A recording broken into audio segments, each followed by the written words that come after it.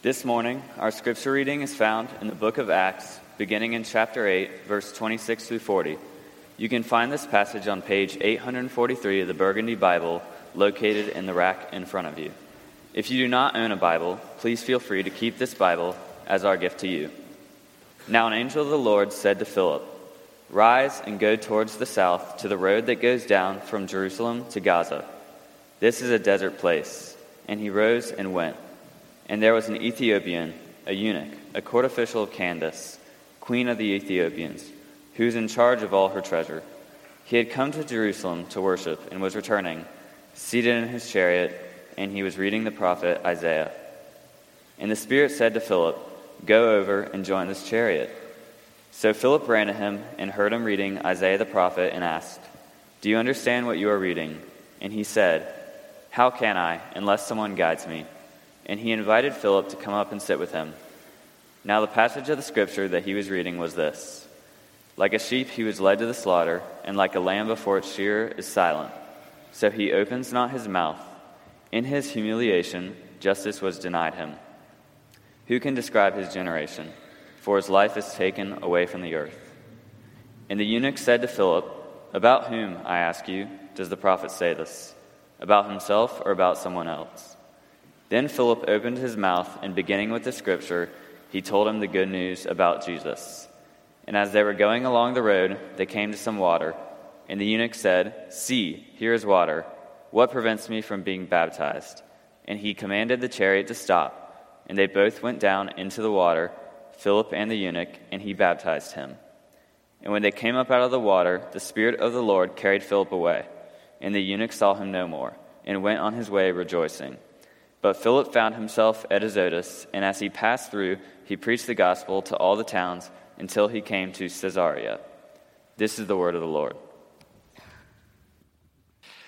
Well, my name is Gary Weber. I'm the pastor at Southside, and let me just add to what everyone else has said. Welcome. We're glad you're here. If you're a first-time guest or if you're joining us online, we're so glad you're a part of our service this morning. One of the things that you need to know about Southside is that we measure our success not by our seating capacity, but by our sending capacity. What I mean by that is we are not counting people in the pews and somehow deceiving ourselves into thinking that getting more people in this room is the only measure of success. In fact, it's not the primary measure of success. The primary measure of success is when people come here and are changed and equipped and leave here and live on mission with God in the world. And so that's how we determine our success, how we measure our success. And so the problem that we have in a church is when we find a good one, and I think I found a good one, I think you have too, I think many of us in this room agree this is a good one. We like it, we get very comfortable, and we don't want to leave it. We don't want to leave the thing that is comfortable to us, the thing that is familiar to us.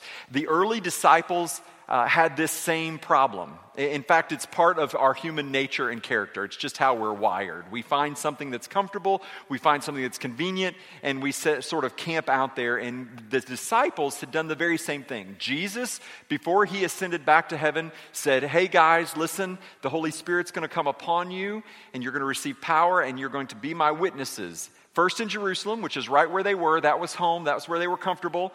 And then Judea and Samaria, that's kind of the area surrounding, and then finally to the ends of the earth." But the disciples, because they were so comfortable, actually didn't leave Jerusalem right away. They kind of camped out there, and they had great success, and the church was growing. God was doing amazing work through the disciples.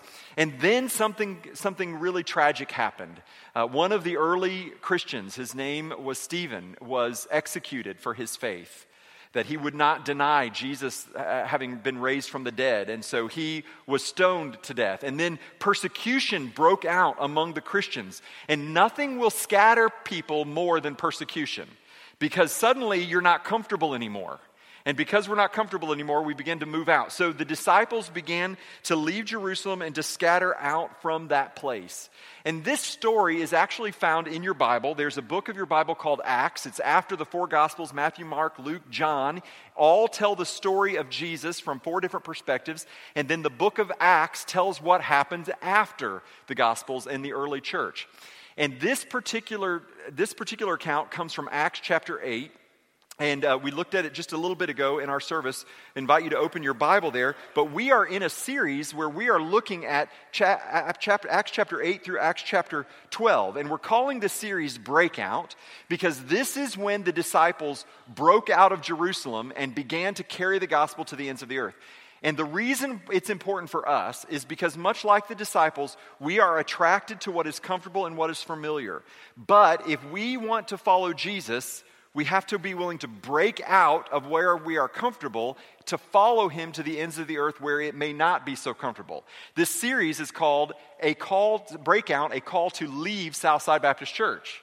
Because we measure our success not by our seating capacity, but by our sending capacity. So we're looking at each of these stories and we're seeing how did the disciples, what did they have to break out of in order to follow after Jesus? And we're trying to do the same thing. How can we follow Jesus? What do we have to break out of? Now, I've got a couple goals, simple goals for this series. First of all, I want to change the way we think about church. I want to change the way we think about church. Because church is not a building, it's a body. Church is not a meeting, it's a movement. And yet, in our culture, in Western society, we think so much about church, we think about this place. And this is a great place. I love this place. I love this building. I feel so close to God when I come here and then when I worship with you. But we understand that this is not the church. The building is not the church.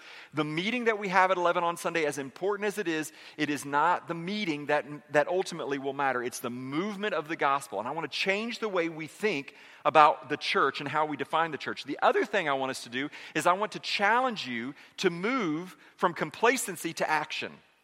Because for so many of us, our faith has been something complacent.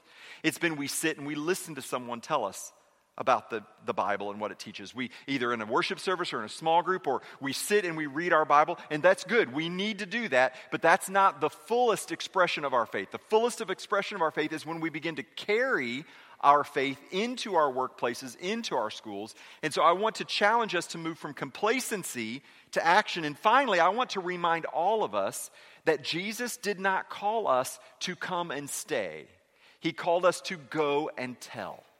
And if we want to walk with Jesus, we have to follow him as he is on a mission in the world. That's where we will grow in our faith most, is when we're walking with Jesus in the mission that he's called us to. Now, we started the series last week by looking at a character by the name of Philip in the first part of Acts chapter 8. Now, you need to know that just like today, in this room, we have multiple people named John. We have probably about 25 Bettys in this room, even right now.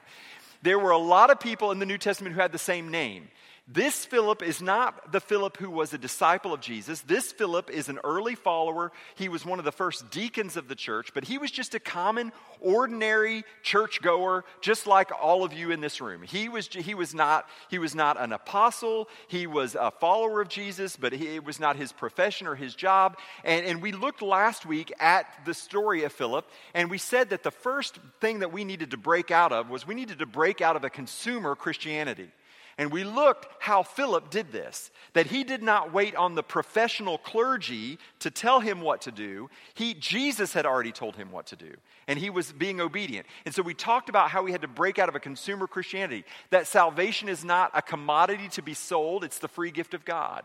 We talked about how our mission, our target audience, is not a limited, but in fact, we've got a market share that's the entire world. Jesus didn't call us just to go reach people who look like us, but he called us to cross boundaries and barriers in order to reach all the world with the message of the gospel. Now, this week, we're going to follow Philip's story to see what happened next. After he had this experience in Samaria, what took place. And what we're going to talk about today, the breakout that we're going to discuss, is this idea that if we are going to follow Jesus, we must break out of our prison of convenience and comfort.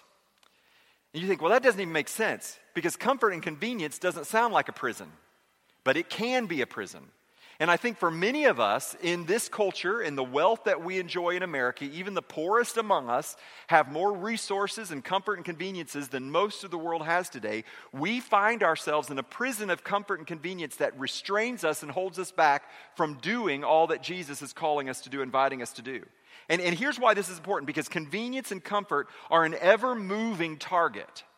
It always takes more to get the same level of satisfaction. Let me just use a couple of illustrations when it comes to convenience and comfort. 3 specific illustrations, maybe you can relate to this. I remember having to wait an entire year to watch The Wizard of Oz. How many of you remember that? Right? Like it came on, I don't remember what time of year, but it was a big deal because my mom let me stay up late and we watched The Wizard of Oz and we had to watch it in real time. If the power went out, you were done. You had to wait a whole other year. I mean, that's just how it was. Now, some of you have no idea what I'm talking about. You can't conceive of such a world. It really existed, I promise.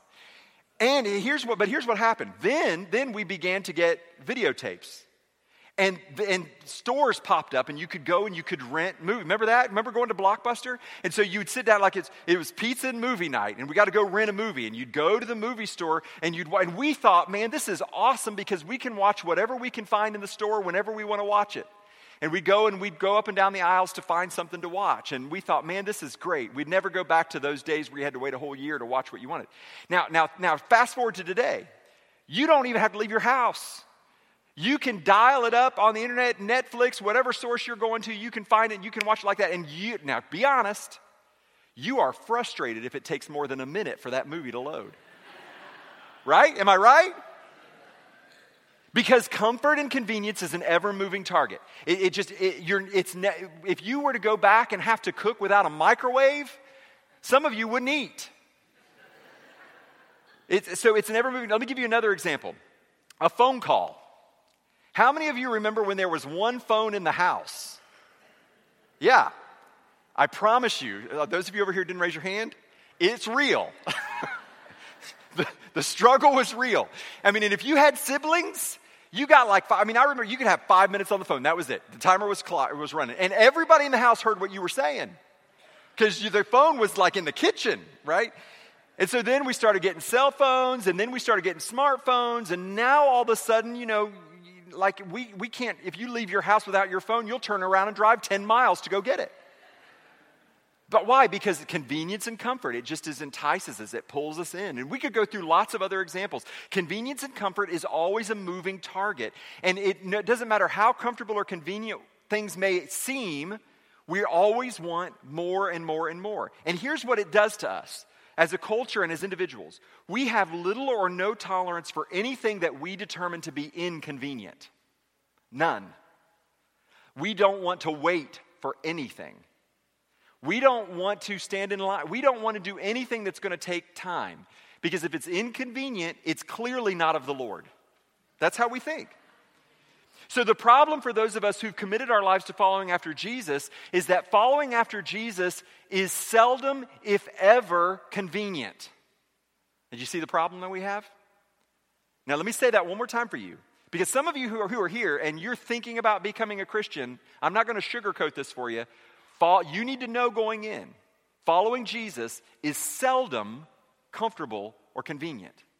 And so it runs counter to everything our culture teaches us about what we strive for. Convenience and comfort, convenience and comfort.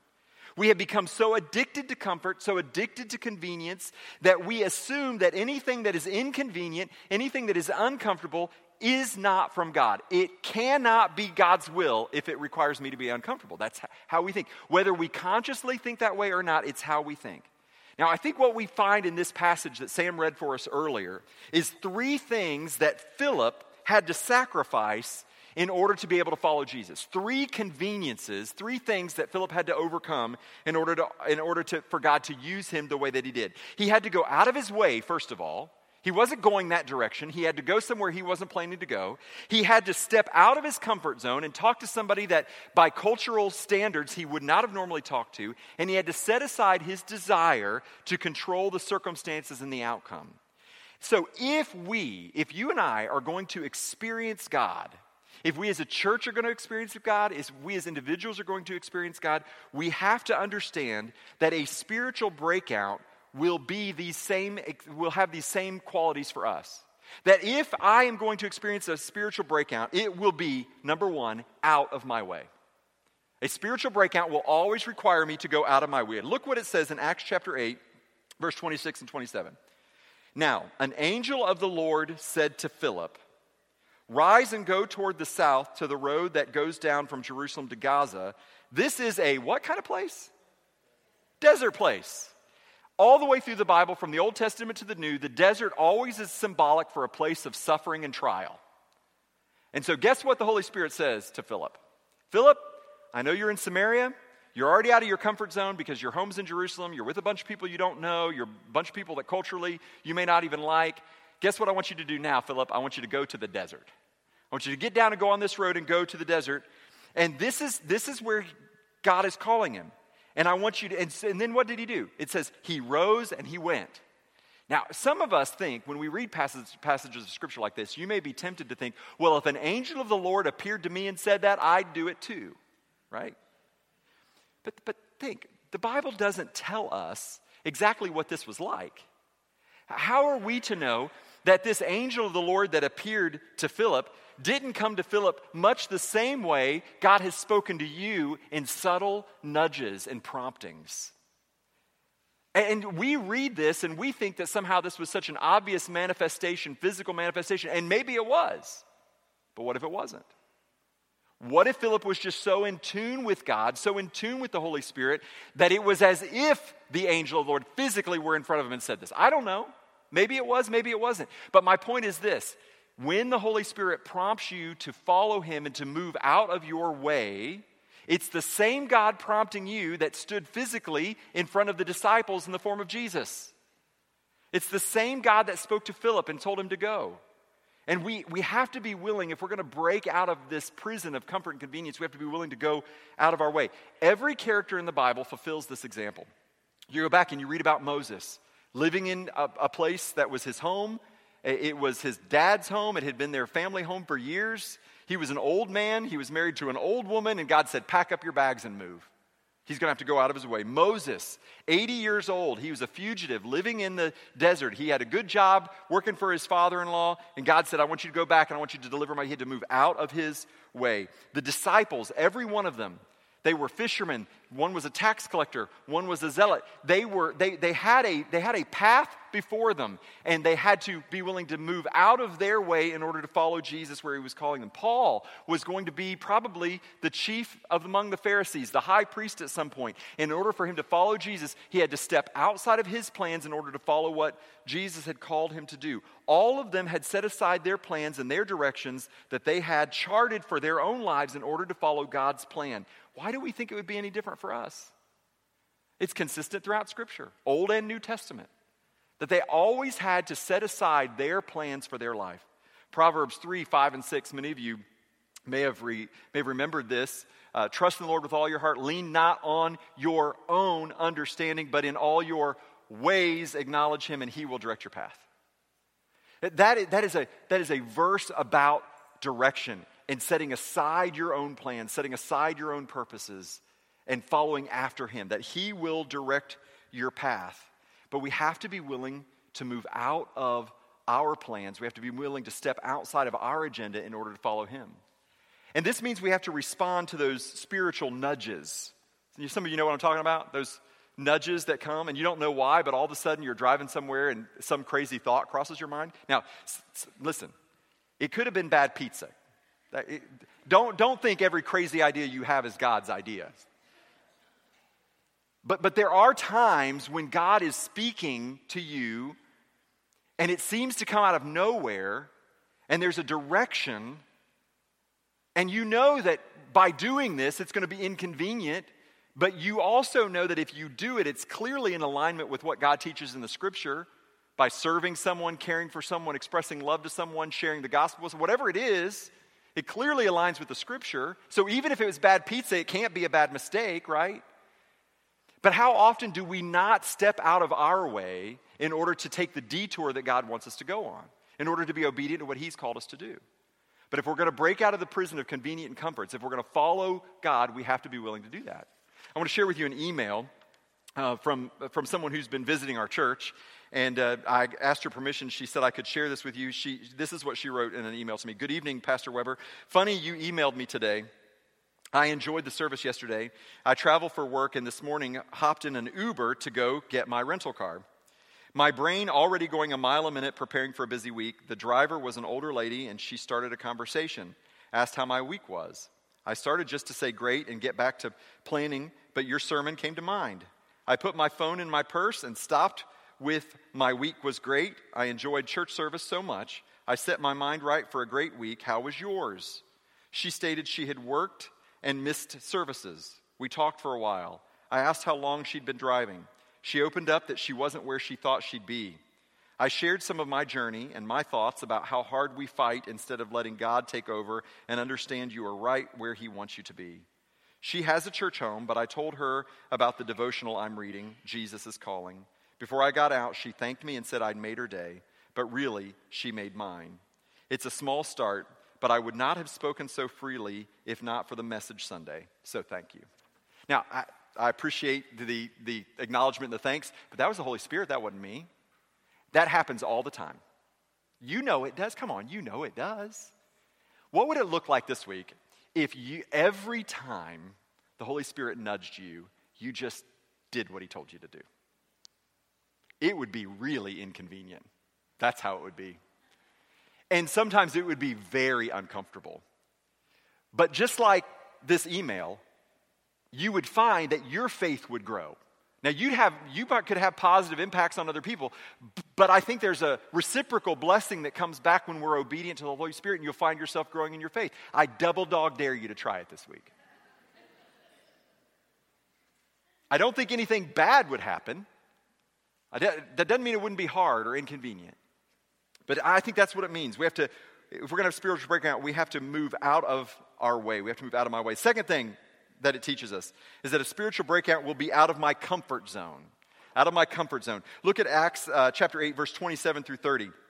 And there was an Ethiopian, a eunuch, a court official of Candace, queen of Ethiopia, who was in charge of all her treasure. He had come to Jerusalem to worship and was returning, seated in his chariot, and he was reading the prophet Isaiah. And the Spirit said to Philip, "Go over and join this chariot." So Philip ran to him and heard him reading Isaiah the prophet and asked, "Do you understand what you are reading?" Now this is a very uncomfortable encounter, as you can imagine. First of all, Candace, this title, is really a title for the queen mother of Ethiopia. That the son, who would actually be the king, was considered to be a deity and therefore could not be burdened with running the nation. So by tradition, his mother ran the nation, and her title was Candace. And so this was the treasurer for Candace. This was the treasurer for Ethiopia, a person of very high influence in the nation of Ethiopia. What's really interesting about this is if you go back to the Old Testament and read the story of King David, you will read the story of the Queen of Sheba, who came to Jerusalem, learned about the God that David worshiped, experienced worship in the temple, and went back to her home country. Most scholars believe that many of the people in Ethiopia worshiped the one true God of Israel because Sheba actually had gone back and established that tradition. That's why this accountant, this financier for the kingdom, was in Jerusalem worshiping. Because that was just the tradition of the people that the Queen of Sheba had brought back. So here he is. He's a high official, and he is in this chariot. He's reading Isaiah 53. He has no idea what he's reading, and the Spirit has already told Philip, "Hey, I want you to go on this road." He had no idea why, but he went there, and suddenly the chariot comes by, and the Holy Spirit says, "That's why, because I want you to run alongside of that chariot." Now, just imagine this in your head. This chariot's going down the road, and Philip's running beside it. That's why I had Sam read today, because he's a runner. And so running beside the chariot, speaking, it's probably uncomfortable. It's outside of his comfort zone. And here's why it's so incredibly difficult. Because first of all, Philip is Jewish. This is an Ethiopian. For the Jews, it was considered to be immoral to defile yourself by interacting with non-Jews. The second reason it would have been so uncomfortable is because Philip was a commoner. This person was clearly someone of high influence, and now Philip is running beside. And then Philip's got to ask the question, "Hey, what are you reading?" And then he's confronted with this passage of Scripture. And he says, "Who is this talking about?" And Philip says, "Jesus." I mean, the Holy Spirit had teed this up for Philip. All Philip had to do was be willing to tell what he already knew. He wasn't responsible for saying anything he didn't know. He was responsible for saying things he already did know. And so this was an encounter that Philip had, but he had to be willing to move outside of his comfort zone. He had to be willing to cross some boundaries in order to have this conversation with this Ethiopian eunuch. And here's what's so incredibly important about this passage of Scripture. This is the first non-Jew to come to faith in Luke's gospel.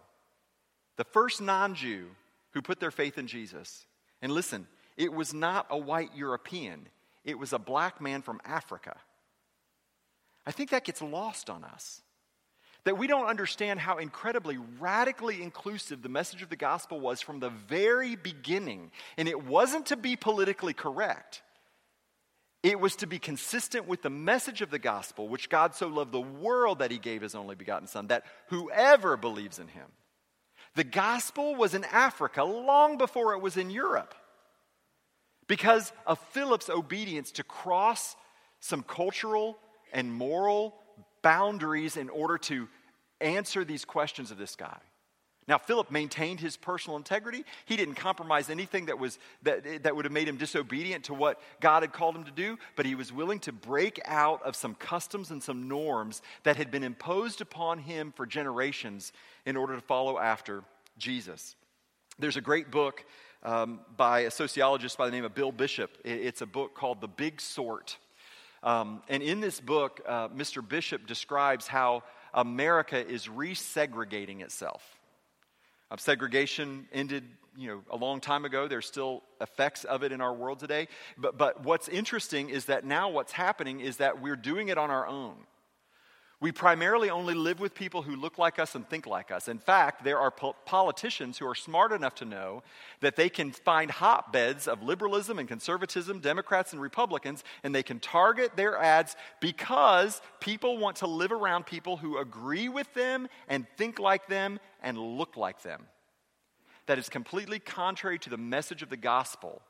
In fact, it's contrary to the nature of Jesus, that God himself would take on flesh and come and dwell among us, that he became one of us. And that part of it for Christians, if we're going to be able to follow Jesus, we have to be like him in that we have to be incarnational. We have to step out of our comfort zone and sometimes step into the world of somebody else in order to communicate the message of the gospel to them. So if we're going to break out of comfort and convenience, we have to understand that we're going to have to go out of our way. We're going to have to go out of our comfort zone. And finally, we're going to have to recognize that it is out of my control. Now, this may be the hardest for some of us. Out of my control. Look what happened in verse 37 and following. And as they were going along the road, they came to some water, and the eunuch said, "See, here's water. What prevents me from being baptized?" And he commanded the chariot to stop. Remember, this is the Ethiopian official commanding the chariot to be stopped. And they both went down into the water, Philip and eunuch, and he baptized him. So Philip baptized, spontaneous baptism right there. Here's water, let's do this. Philip did not, this is a repeat from last week, Philip did not go back and find the professional clergy and say, "Hey, I got a guy I need you to baptize." He just did it. Here it is. We're going to baptize you. And he baptized him. And when they came up out of the water, this is incredible. The Spirit of the Lord carried Philip away. I have no idea where he went, how that looked, what that looked like. Carried him away, and the eunuch saw him no more, and he went on his way rejoicing. But Philip found himself at Azotus, and as he passed through, he preached the gospel to all the towns until he came to Caesarea. Now, this is a fascinating story.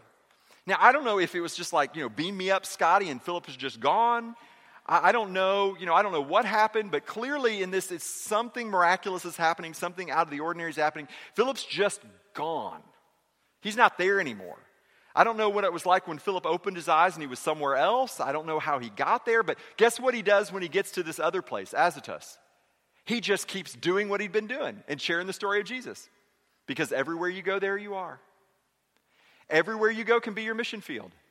As you are going, be my witnesses. In your school, in your workplace, in the store, in your community, in your house. And so Philip just kept doing what Philip was doing. And here's what's so fascinating. If you talk to some of our friends who are working in Ethiopia and in that part of the world, they will tell you that Christianity has been there for centuries and millennia. How did Christianity get to Ethiopia? Philip. Not because he had a strategy and a plan to reach the Ethiopians, but because he was obedient to the Spirit to do one thing. And by sharing the gospel with one person, the message of the gospel was carried back to Ethiopia. And hundreds of years later, when the rest of the church finally caught up with God and started sending missionaries, the missionaries got there and guess what they found? There were already Jesus followers there. You have no idea what your step of obedience will do, the ripple effects of it. You may think you are having an uncomfortable conversation with somebody that you are standing next to in the line at Publix, and it will only be when you get to heaven, and that's only if God decides he's going to share all this with you, that you may see the influence that one act of obedience had through the ripple effects for generations to come. You have no way of knowing. Which is why it is so important that we are willing to step out of our way, that we're willing to step out of our comfort zone, that we're willing to give up control. Philip was not responsible to identify the Ethiopian as the target. The Holy Spirit did it. Holy Spirit said, him. Talk to him. Well, wait a minute, Holy Spirit. He doesn't look like me. He's not Jewish. Talk to him. Well, wait a minute, Holy Spirit. He's like a royal official. He's important. I'm a nobody. He's not even slowing down the chariot. Run beside it, Philip, and talk to him. Philip's responsibility was just to be obedient. Philip wasn't even responsible for the consequences. He wasn't even responsible for the Ethiopian's response. He was just responsible to be obedient. And that was it. People's response to the gospel, people's response to your act of love and service that the Holy Spirit prompts you to offer them is not in your control, but your obedience is. And all we're called to do is to be obedient.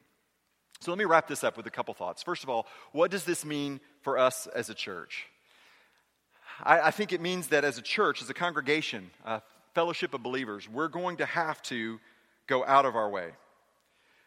We're going to have to hold our plans loosely as a church. Doesn't mean we don't make plans. It just means we have to hold them loosely, because if the Holy Spirit says to do something else, we need to be ready to do what the Holy Spirit tells us to do. And from my 10 years of history here as the senior pastor, I will tell you this, that God has done his best work at Southside in spite of our plans, not because of them. I mean, I'm just being as honest as I can be. I mean, it was not in our plans. It was nobody's long-range plan for us to plant a Corinne church in the city of Jacksonville, to have property in Arlington for them. It was not in anybody's plans to start an ESL program. We just responding to needs as the Holy Spirit led. It was not in our long-term plan to plant City Church right in Landon Middle School right next to us, and as they're reaching people with the gospel in our community. It was not in our plan. Listen, if we had followed our plans, I wouldn't even be your senior pastor. Because the truth is, I didn't fit the criteria you set up. And guess what? I didn't want the job anyway.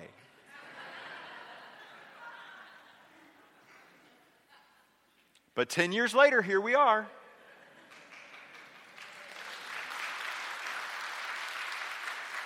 And listen, I am glad that I was obedient to the Holy Spirit and set outside and I'm glad you were obedient to the Holy Spirit. But do you understand the point here? That we have to recognize that we're going to have to go out of our way and hold our plans loosely, because God's plans are always better. Doesn't mean we don't make plans. We just hold them loosely. The second thing I think it means for us is that we have to step out of our comfort zone.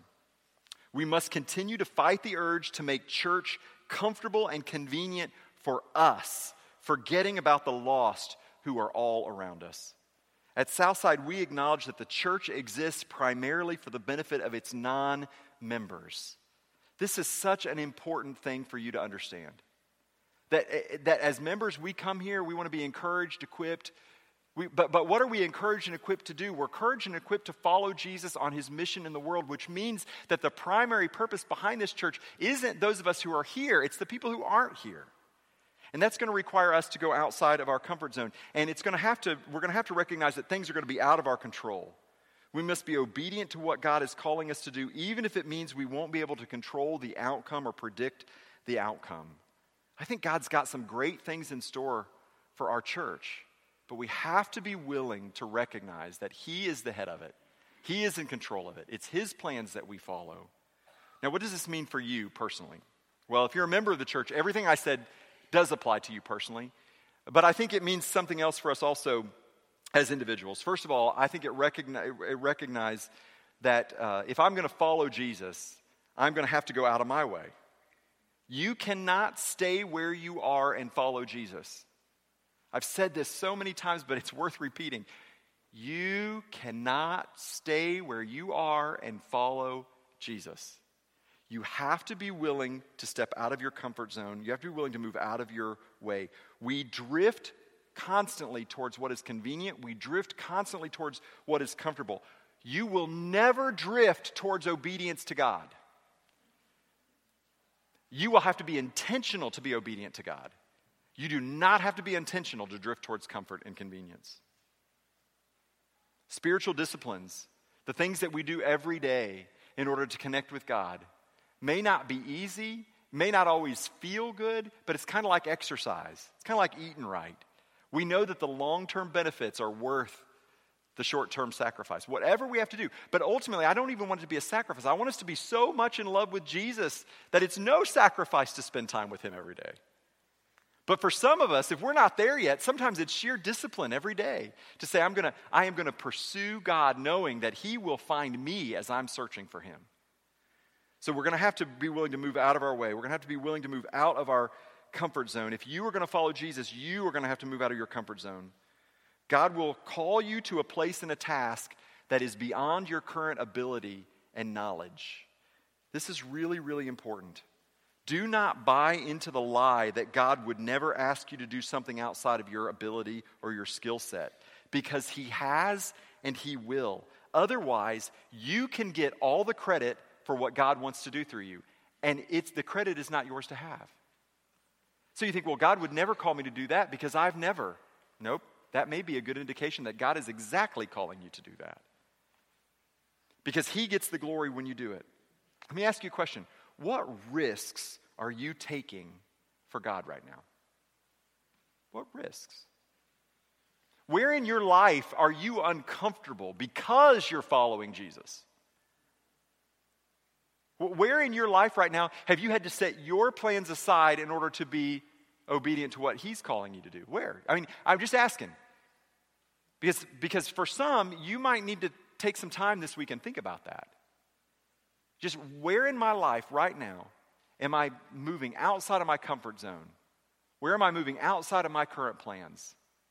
What am I doing in order to follow after Jesus? And I think you're going to have to recognize it's going to be out of your control. You are not responsible to be the Holy Spirit. You're just responsible to obey the Holy Spirit. That's an important distinction. Some of you know people who try to be the Holy Spirit, right? Yeah, you don't want to be that person. But what you do want to be is obedient to the Holy Spirit. As long as you believe that you must control the circumstances, as long as you believe that you are responsible for the outcomes, you will never follow Jesus, because faith means that you are not in charge, that you are not in control. But you do know the one who is, and you are responsible to be obedient to him. So, for us to break out, as a church, as individuals, we have to break out of a consumer Christianity. And we have to break out of our prison of comfort and convenience. And that is going to happen for each of us by the decisions we make when we leave this room today. You will be confronted with choices today that you will have to decide. Will I follow Jesus and break out of this comfort zone, or will I stay where I am? And if you're going to follow him, you have to be willing to obey him. I'm going to ask you to bow your heads. Our musicians are going to come back up. We're going to sing a song of invitation. For some of you who are here today, following Jesus begins even with an acknowledgement, maybe for the very first time, of your faith in him. And so I would just invite you today to step out of the aisles and come down and say, you know what, I have been here. I've accepted Christ as my Lord and Savior, but I've never made that public. Maybe today you would just come down and say, hey, I just want people to know I'm a Jesus follower. It's uncomfortable, it's inconvenient, but maybe today that's your step of faith. For others of you, you've been following Jesus for a long time, but you haven't really been following Jesus. You followed him if it was comfortable, you followed him when it was convenient, but the truth is, if it ever exceeded your comfort level, if it ever exceeded what was convenient for you, that was your boundary marker. That's as far as you go. Maybe today you just come forward and pray at these steps and just repent and say, Lord, forgive me for all those times where the Holy Spirit was nudging me to put my phone down and speak to that person, and I didn't do it. But whatever it is that the Holy Spirit is doing in your life right now is an opportunity to respond and to be obedient. Will you stand together as we pray and then respond as we sing?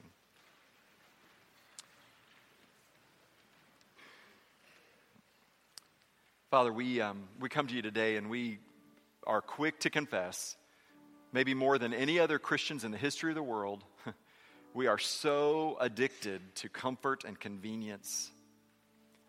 And it exists in plenty in our world, and it's alluring and it's deceiving, and we find ourselves just inoculated to the call of the gospel because we're so unwilling to give up our comforts and our conveniences. Lord, I don't want to be a church that is for the comfortable. I want to offer comfort to those who are hurting. But Lord, I want us to be a people who are constantly challenged to step outside of our plans, outside of our comfort. Father, to move beyond where we can control the outcome and to see you do what only you can do. These stories that we read about in the Old Testament, Lord, you are doing work like this today in the world, and we want to be a part of that. I want to be a part of that. So I pray, Father, as individuals, that we would be committed, redouble our commitment to following Jesus wherever he would lead us. And so, Lord, for some of us today, maybe we just come in a spirit of repentance and just repent of our addiction to what is convenient and comfortable. Maybe for others today, the first step of obedience, as uncomfortable as it is, and maybe as intimidating as it might be, would just be to step out and say, hey, I just want everybody here to know that I'm a Jesus follower. I'm committed to following him wherever he leads. Lord, we invite you to move and to work in your church, in our hearts, however you will during this time. Come, Holy Spirit, you are welcome here. Amen.